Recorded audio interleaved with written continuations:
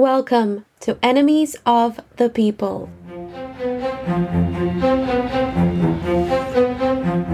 a podcast about extremism in the 21st century. Hello, frenemies, it's me, Maria Norris, and welcome to episode 24 of Enemies of the People. Now, before I say anything else, I need to say thank you. I am absolutely blown away. Just last week, I made an appeal on the podcast to raise enough funds for us to enter the British Podcast Awards, and I was hoping we could raise the £120 fee we needed by the April deadline, and we've matched it already. You've done it. Thank you all so much, and especially to the one very generous donor, Gavroche. Is your name a Les Miserables reference, by the way? Well, because of you and all of you, we can enter the competition and easily cover our costs for the next month as well. So really, thank you so much. Thank you for believing in me and in this show. Today we are talking with journalist Mick Wright. I'm a big fan of Mick's newsletter on media criticism. It is called Conquest of the Useless. And if you've been listening to this podcast for a while or you follow me on social media, you know that I am a very proud media studies graduate and that I get really annoyed when people dunk on media studies. So it was with absolute pleasure that I spoke with Mick about the war on media studies and the deeply unhealthy state of the British media. So now, without further ado, here is Mick.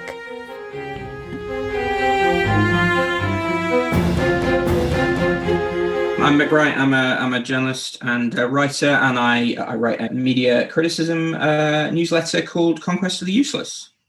That leads straight to my first question: is how did you decide to start writing a newsletter on media criticism? Because I've been doing it I've been a journalist since 2005. I worked in all sorts of bits of journalism. I started out in trade journalism because it was the only job that would pay me a decent amount of money to live when I first started. And then I worked through magazines, and then I worked for some national newspapers. And I got a pretty broad view of how journalism in the UK particularly works, but, a good sense of journalism generally. There's a lot of commonalities, particularly between the US and the UK in terms of how journalism works, although, some clear differences as well. And I guess over time, I just started to feel that there were some fundamental problems with the industry and with how it functions, particularly the UK, and particularly the way that comment journalism drives a lot of UK journalism. And I wanted to write about it. And I think you've hit the nail on the head there, because I was going to ask in particular about how and where did the line between commentary and journalism, between, comment pieces and actual hard news, where did that get blurred? Well, it's a tricky one, because I honestly don't think there's ever been a time where those lines haven't been blurred. I think it's more clear now, but I think that there's a kind of, if you go back through the history of journalism, you look and you see that that line has been kind of a wavy line over time. It changes and shifts back and forth over time. I think that, very early examples of newspapers, the line doesn't exist at all.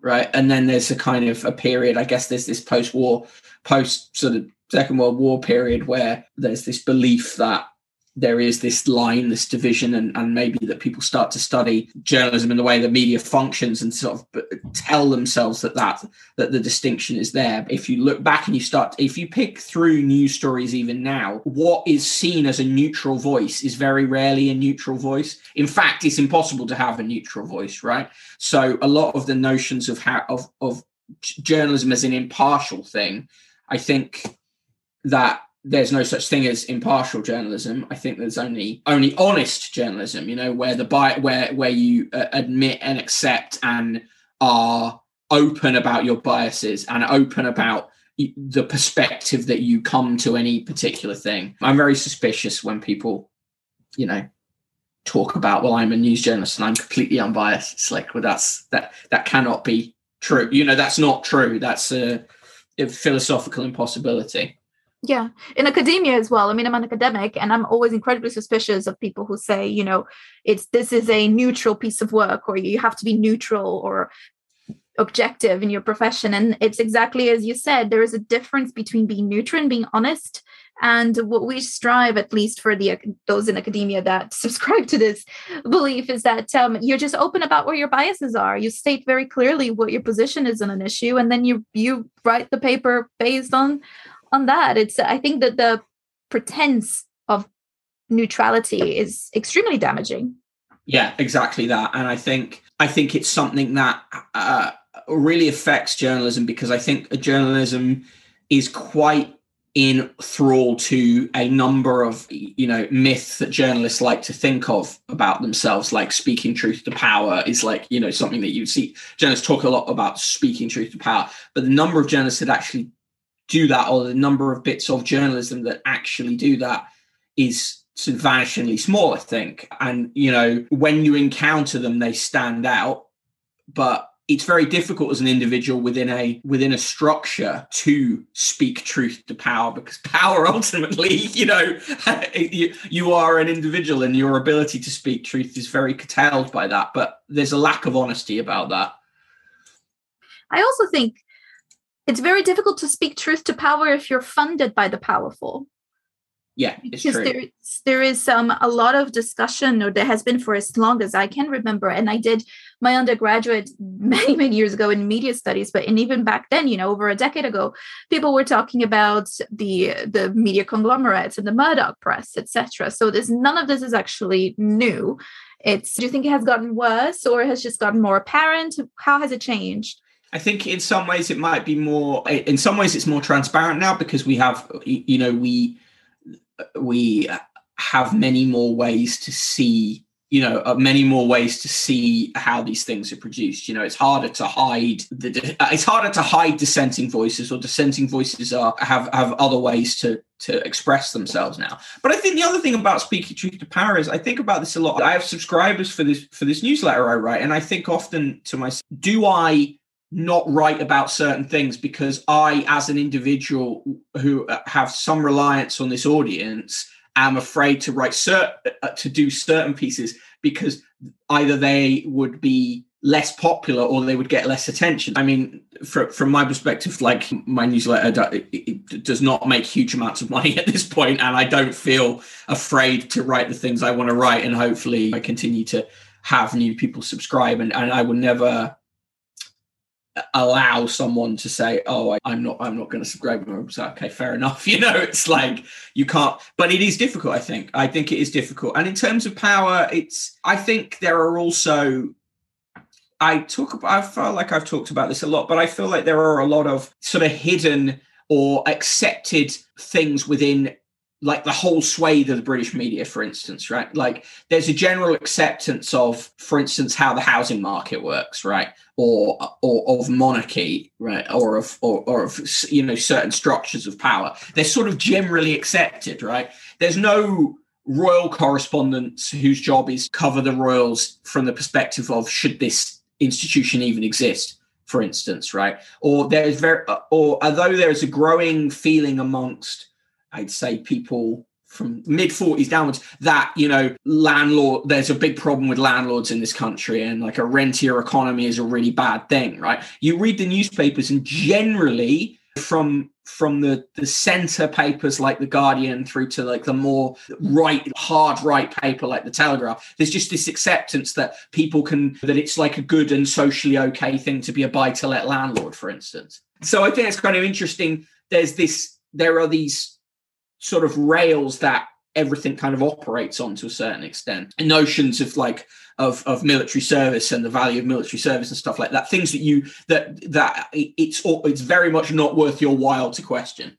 And you mentioned the monarchy, and it was also the subject of one of your latest newsletters. What role does the monarchy play in the British press? Because it is not, as you said, no royal correspondent is going to question the monarchy. So what role do these articles about the monarchy play? Well, it's like our partially taxpayer-funded Kardashian family, but the difference between them and the royals is that, regardless of your opinion of them, they have to make money. They have to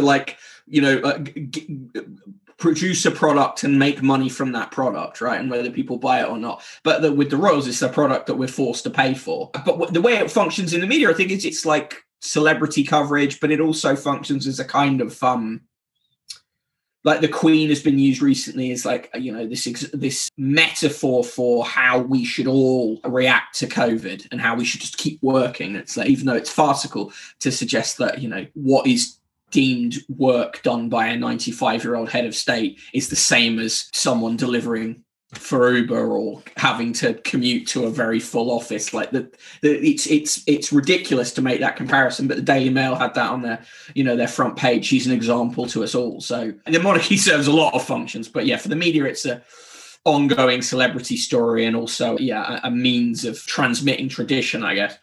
What do you think will happen to the British media when the Queen dies? In the sense of, I dread it because I don't think any news is going to make any waves once the Queen dies. It's just going to be that's all the coverage. Oh, well, you know, there's a notorious message was sent, you know, by a Labour politician in government at the time of 9/11 who said, you know, oh, today is a good day to bury bad news. The death of the Queen will be like weeks upon weeks where it's good to, you know, it's a good time to bury bad news and hide bad news. For the British media, it'll be the death of Prince Philip was like, you know, a practice run for that. You know, hundreds of pages will be dedicated to her death, hundreds of pages dedicated to her life, you know, souvenir supplements for days and days and days. And it will be a means, you know, it will be a giant manufacturing consent operation. Manufacturing consent. I love that word, mainly because it throws me back to my time studying media, doing media studies back at uni.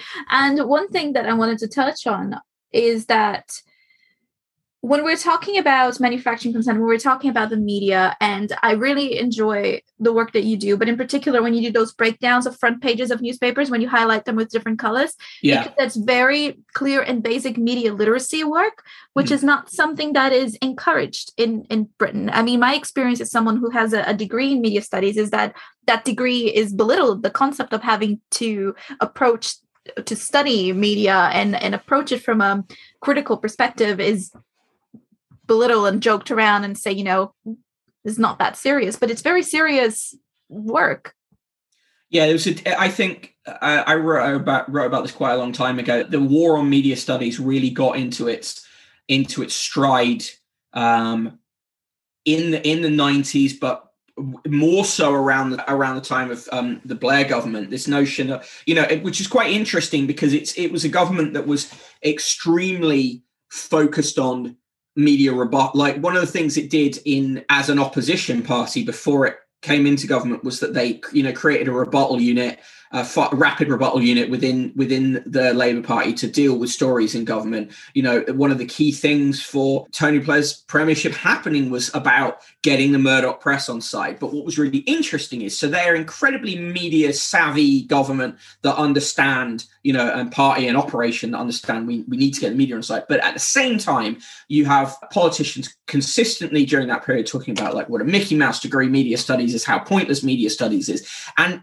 you know, it sounds conspiratorial to say, but it is very in the interests of the political class to have a non-media literate populace, because it's not it's quite useful to have people receive news as they is on face value and not to see it in any way, you know, as structurally interesting or to have layers or to see, you know, trends of language through that. It's very useful to just have it go, this is the news, this is what's happening, and that there's no levels to this. So of course media studies has been derided for that, because it would be very unhelpful if everyone was more media literate. God, can you imagine if the British public was actually media literate? The kind of news, I'm doing air quotes here. Newspapers wouldn't be able to function as they do now. That's what I was going to say. Could you imagine something like, not even going as extreme as talking about the tabloids and the Daily Mails, but even broadsheets? Yeah. The way that they're formatted, it wouldn't work. But you see, also, I think the distinction between See, I should write about this, but I think the distinction between tabloids and broadsheets is a useful marketing thing from the past, right? Because actually, the editorial line of the Times and the Sun, if you strip it down to the skeleton, is pretty much the same, right? And I look at the Daily Mail is a tabloid. Like it gets treated as something other than a tabloid, it's sort of like the mid-market paper or whatever, but it's a tabloid. I basically think that there are no British newspapers that are tabloids in sentiment, apart from maybe the Financial Times. And the Financial Times is a different beast because it is read by those people who need a certain information with a certain dryness to it because it matters for their stocks, right? So they'll buy it for that rate. And the Financial Times better be relatively straight down the line, although obviously capitalist and red and tooth and claw, the FT, but it generally presents the world in a fairly straight ahead kind of way because that's what its readers require. But every other paper, The Guardian is not a left-wing paper, and I think The Guardian's sentiments towards things are quite populist and tabloid in the same, I think the press over the past, 30, 40 years or so has become smaller and smaller and smaller. And the Overton window that it operates in is like a cat flap at this point. You only need to look at the coverage on anything to do with woke and war on woke and see that there is quite a common sound, like a common, yeah, exactly. The way that it's being covered in, like you said, in newspapers that you think are so polar opposites, like The Guardian versus The Mail or The Guardian versus The Telegraph, it is quite similar the way they're covering certain issues. Well, it's about, because I think they accept, it's also very interesting that not that interesting, but one of the things is that The Guardian, I think, will accept the same framing is accepted in The Guardian as is accepted in The Telegraph or The Times. And then you look at the BBC, and the BBC accepts framing of issues from places like the Daily Mail. So I mean, it's sort of like, if you look at the British media, it's a little like a football league or something. Any journalist from any paper can move to any other paper, pretty much, right? You could be at The Guardian and then you could immediately move to the Daily Mail or vice versa, right? I think in a healthy media ecosystem, if you were a journalist on a very right-wing paper, it shouldn't be possible to move to a paper that's nominally left immediately. There should have to be some sort of transitional stage, right? If you can just, particularly as columnists, if it's possible to move, say, from the New Statesman to the Daily Mail or vice versa, there's something about that you've got to say is interesting. Well, there can't be the plurality of views and perspectives that we're told there are, because how would this be possible otherwise? Constantly, Yeah, it's quite... The word that I think of is quite incestuous, the relationship between commentators and different newspapers and super editors. Incestuous. They move so much. And I would also use the same word incestuous to describe the relationship between the Tory party in particular and the newspapers, because there has been quite a lot of movement from being in the Tory party and then working for a newspaper and vice versa. I mean, Boris Johnson used to work for the Spectator. Yeah, Boris Johnson is basically the only thing he knows how to do is be a comment journalist. He is a prime minister who creates his policies, writes his speeches, defines his actions by how would this play in the newspapers, And as much as Dominic Cummings is, one of the least reliable narrators in British politics, that's probably one of the most clearly, obviously true things that he has said, which is that this prime minister is, entirely driven by how will this look in the media. You spoke earlier about the, in a healthy media environment, you wouldn't be possible to work for the Daily Mail and then the Guardian.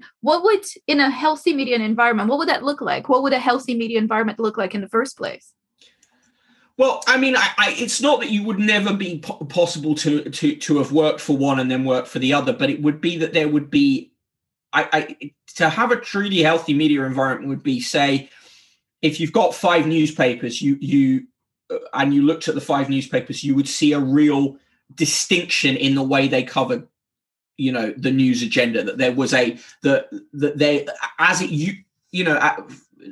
way back when, there was a sense that, for instance, the Daily Mirror was a was a staunchly left-wing paper. But if you read that paper now, yeah, okay, it sort of is a bit more red team than blue team. But if you look at the way it covers news, thinks about the news, thinks about wokeness, as a great example of it, it's arguably as reactionary as the Sun, right? So I think a healthy environment would have a breadth of opinion, and it would be an environment where it would be possible to express left-wing opinions as easily as it is to express right-wing ones. Now, right-wing commentators will say, oh, we're always being silenced by the left or whatever, but that's completely bad faith. I mean, it just is. If you look at the number of commentators who are regularly given platforms on the BBC and who have regular columns, overwhelmingly white, overwhelmingly cis, overwhelmingly male, overwhelmingly right wing, the stats are there. You can just see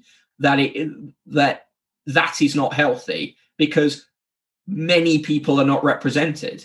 Even just if you look at it on an age thing, newspaper executives constantly talking about how, we need to get more young people reading and stuff, but they have no interest in that really, because they're constantly attacking younger people and constantly presenting the world from a,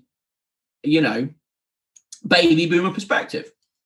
When it comes to then sticking with this idea of what a healthy media environment would look like, if we were ever able to get to something like it, or at least talking in an ideal type situation, what would then be the relationship between the media and the government?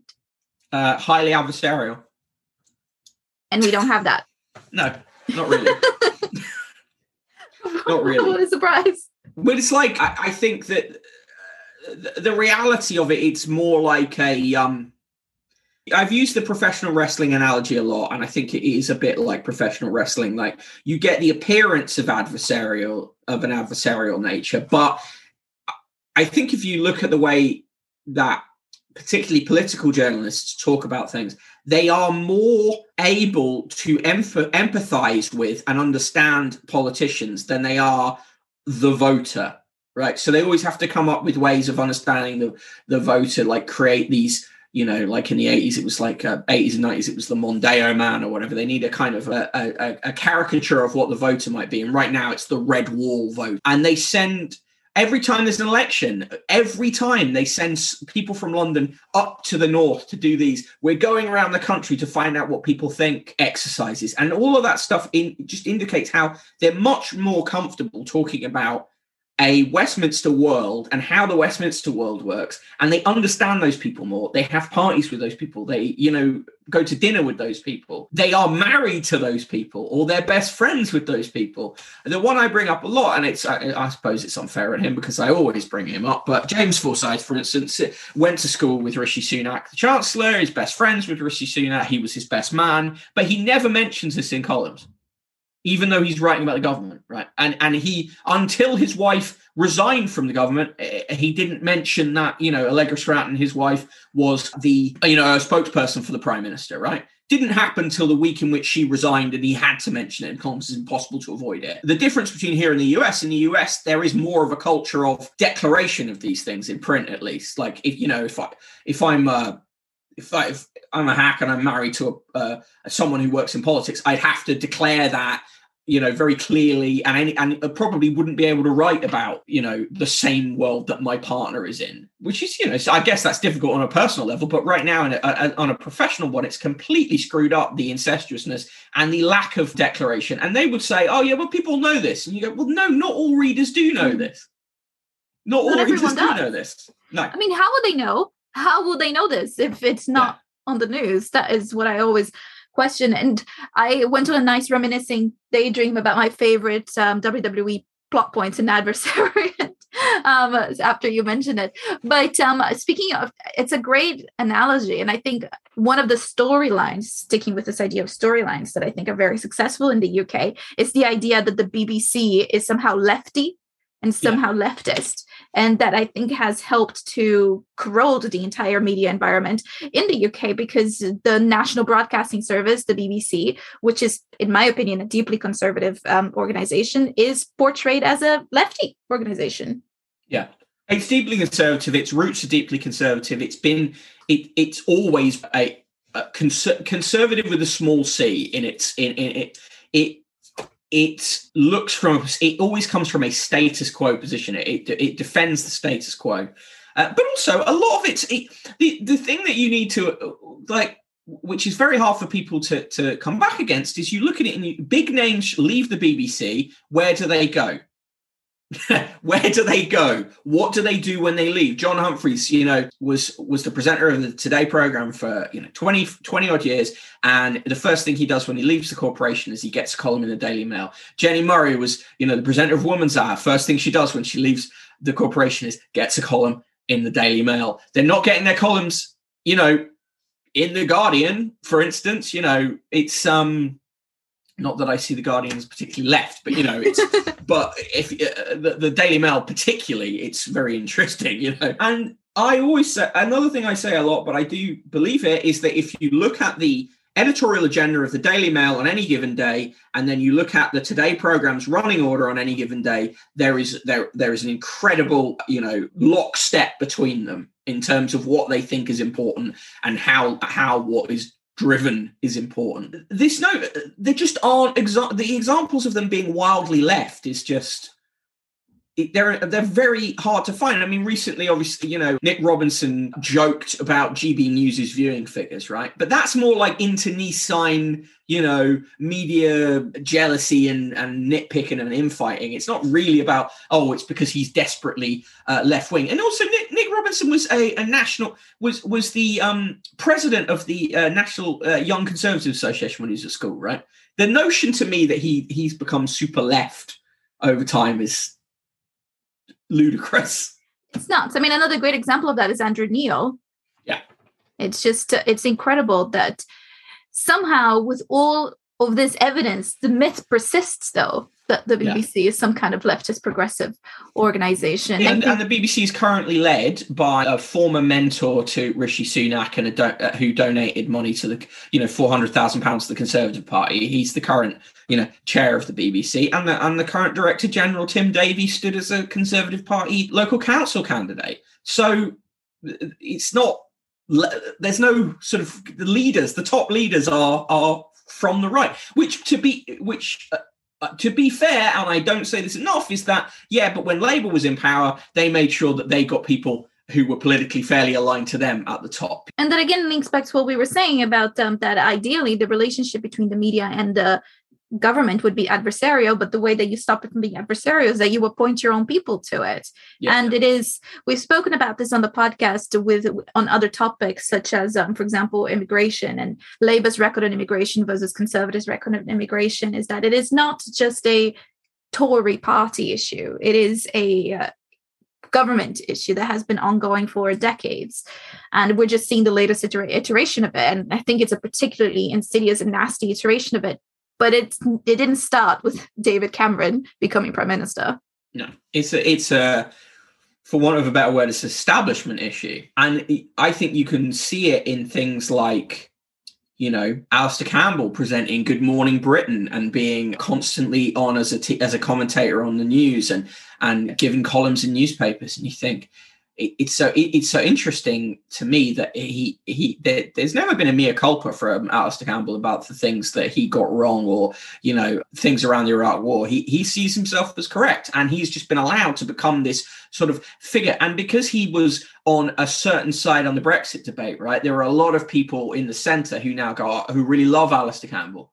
And it's so the laundering of his reputation is insane, but that happens in the British media all the time. And I guarantee now that Boris Johnson, when he ceases to be Prime Minister, will make his way back into the British media, and it will be like it never happened, almost like he was on a sabbatical being Prime Minister. Because in many ways he is. Yeah. As you've said it, he is still very much a newspaper guy, a columnist guy, and who just happens to be Prime Minister because it's a job that he always wanted. Well, the position he always wanted. Yeah, I think he hates it now. I think he's quite bored of it, but yeah.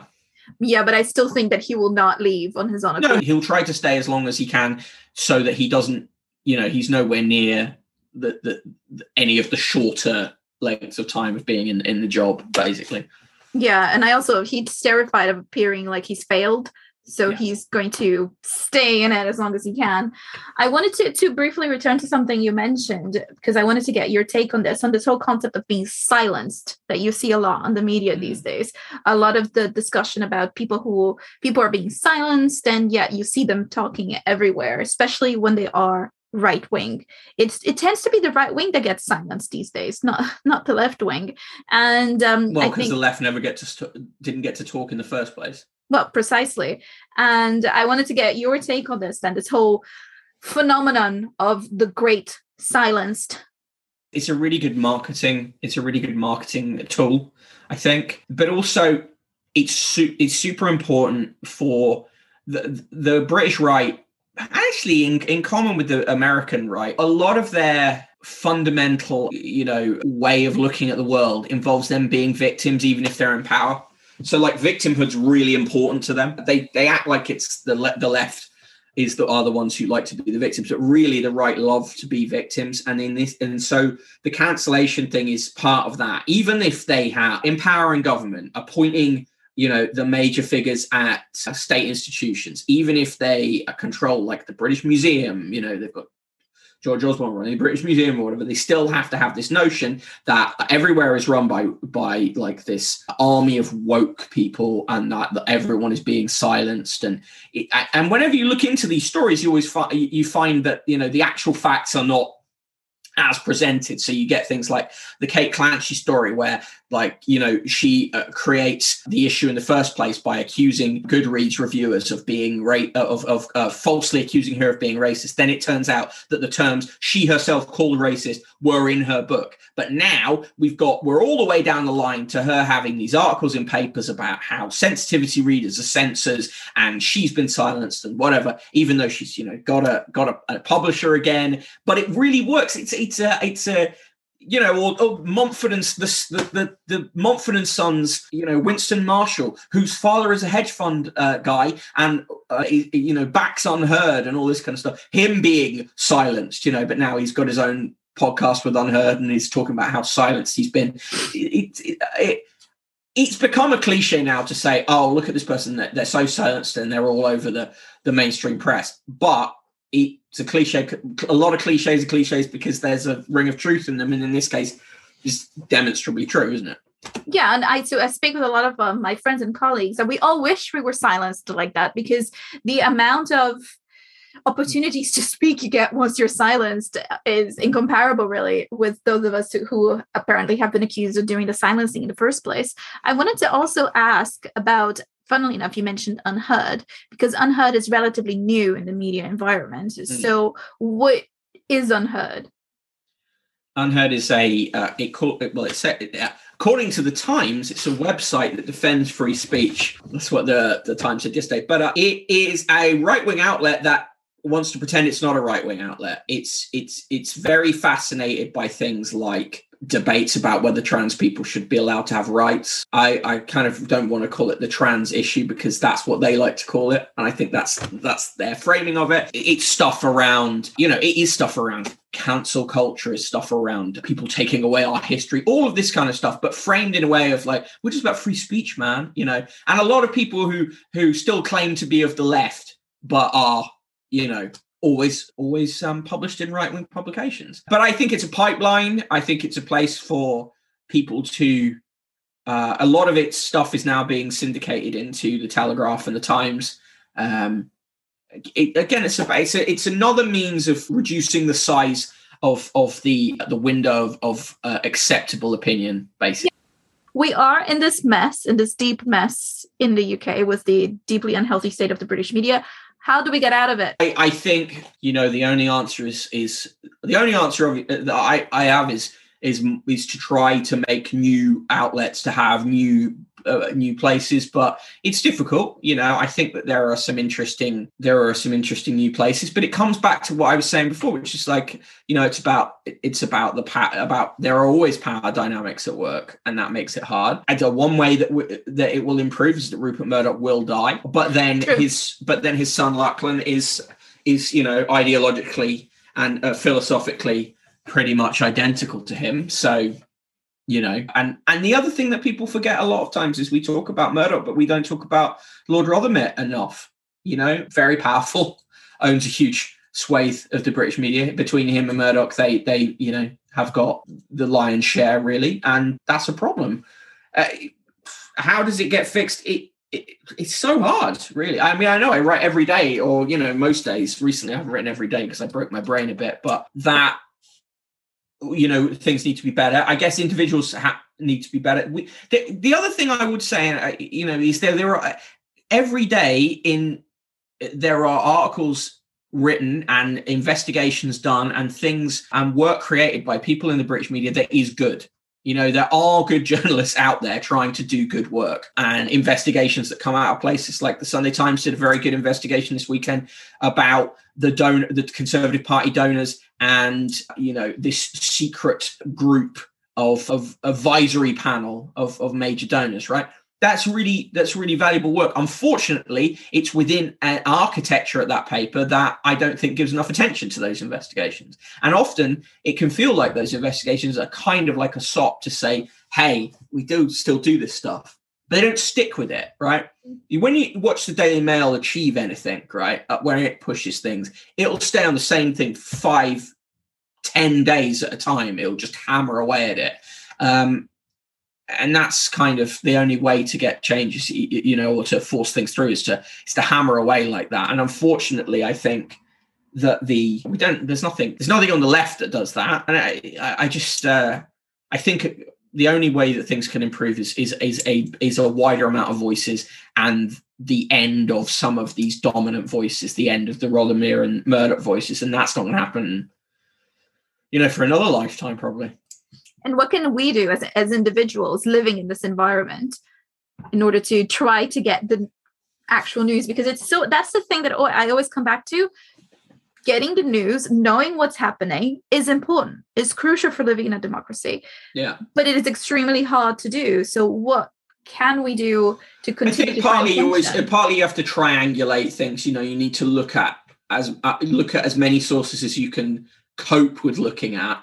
And take a skeptical view that is not a conspiratorial view, but a skeptical view, and say, right, well, what were they saying last week that they're saying now? It's tricky though, because I do it all the time, but then it's because it's like I've made it into my job, right? But like day to day, as a person who doesn't want to cause themselves a psychological break from reading too much media, it's very hard. I think if you can read any foreign press, that's useful. Like they have their own problems, but looking at some foreign press can be helpful as well, and seeing where they're coming from. But it is about triangulating, I guess. And the other thing you can do, I think, is when stuff is completely untrue, is to challenge the narratives when you talk to people that and just say, well, I've talked to people about the way some of the issues we talked about today. Some of those issues, say to people, yeah, no, the papers say that, but what about this? We can spread media literacy by being friendly, but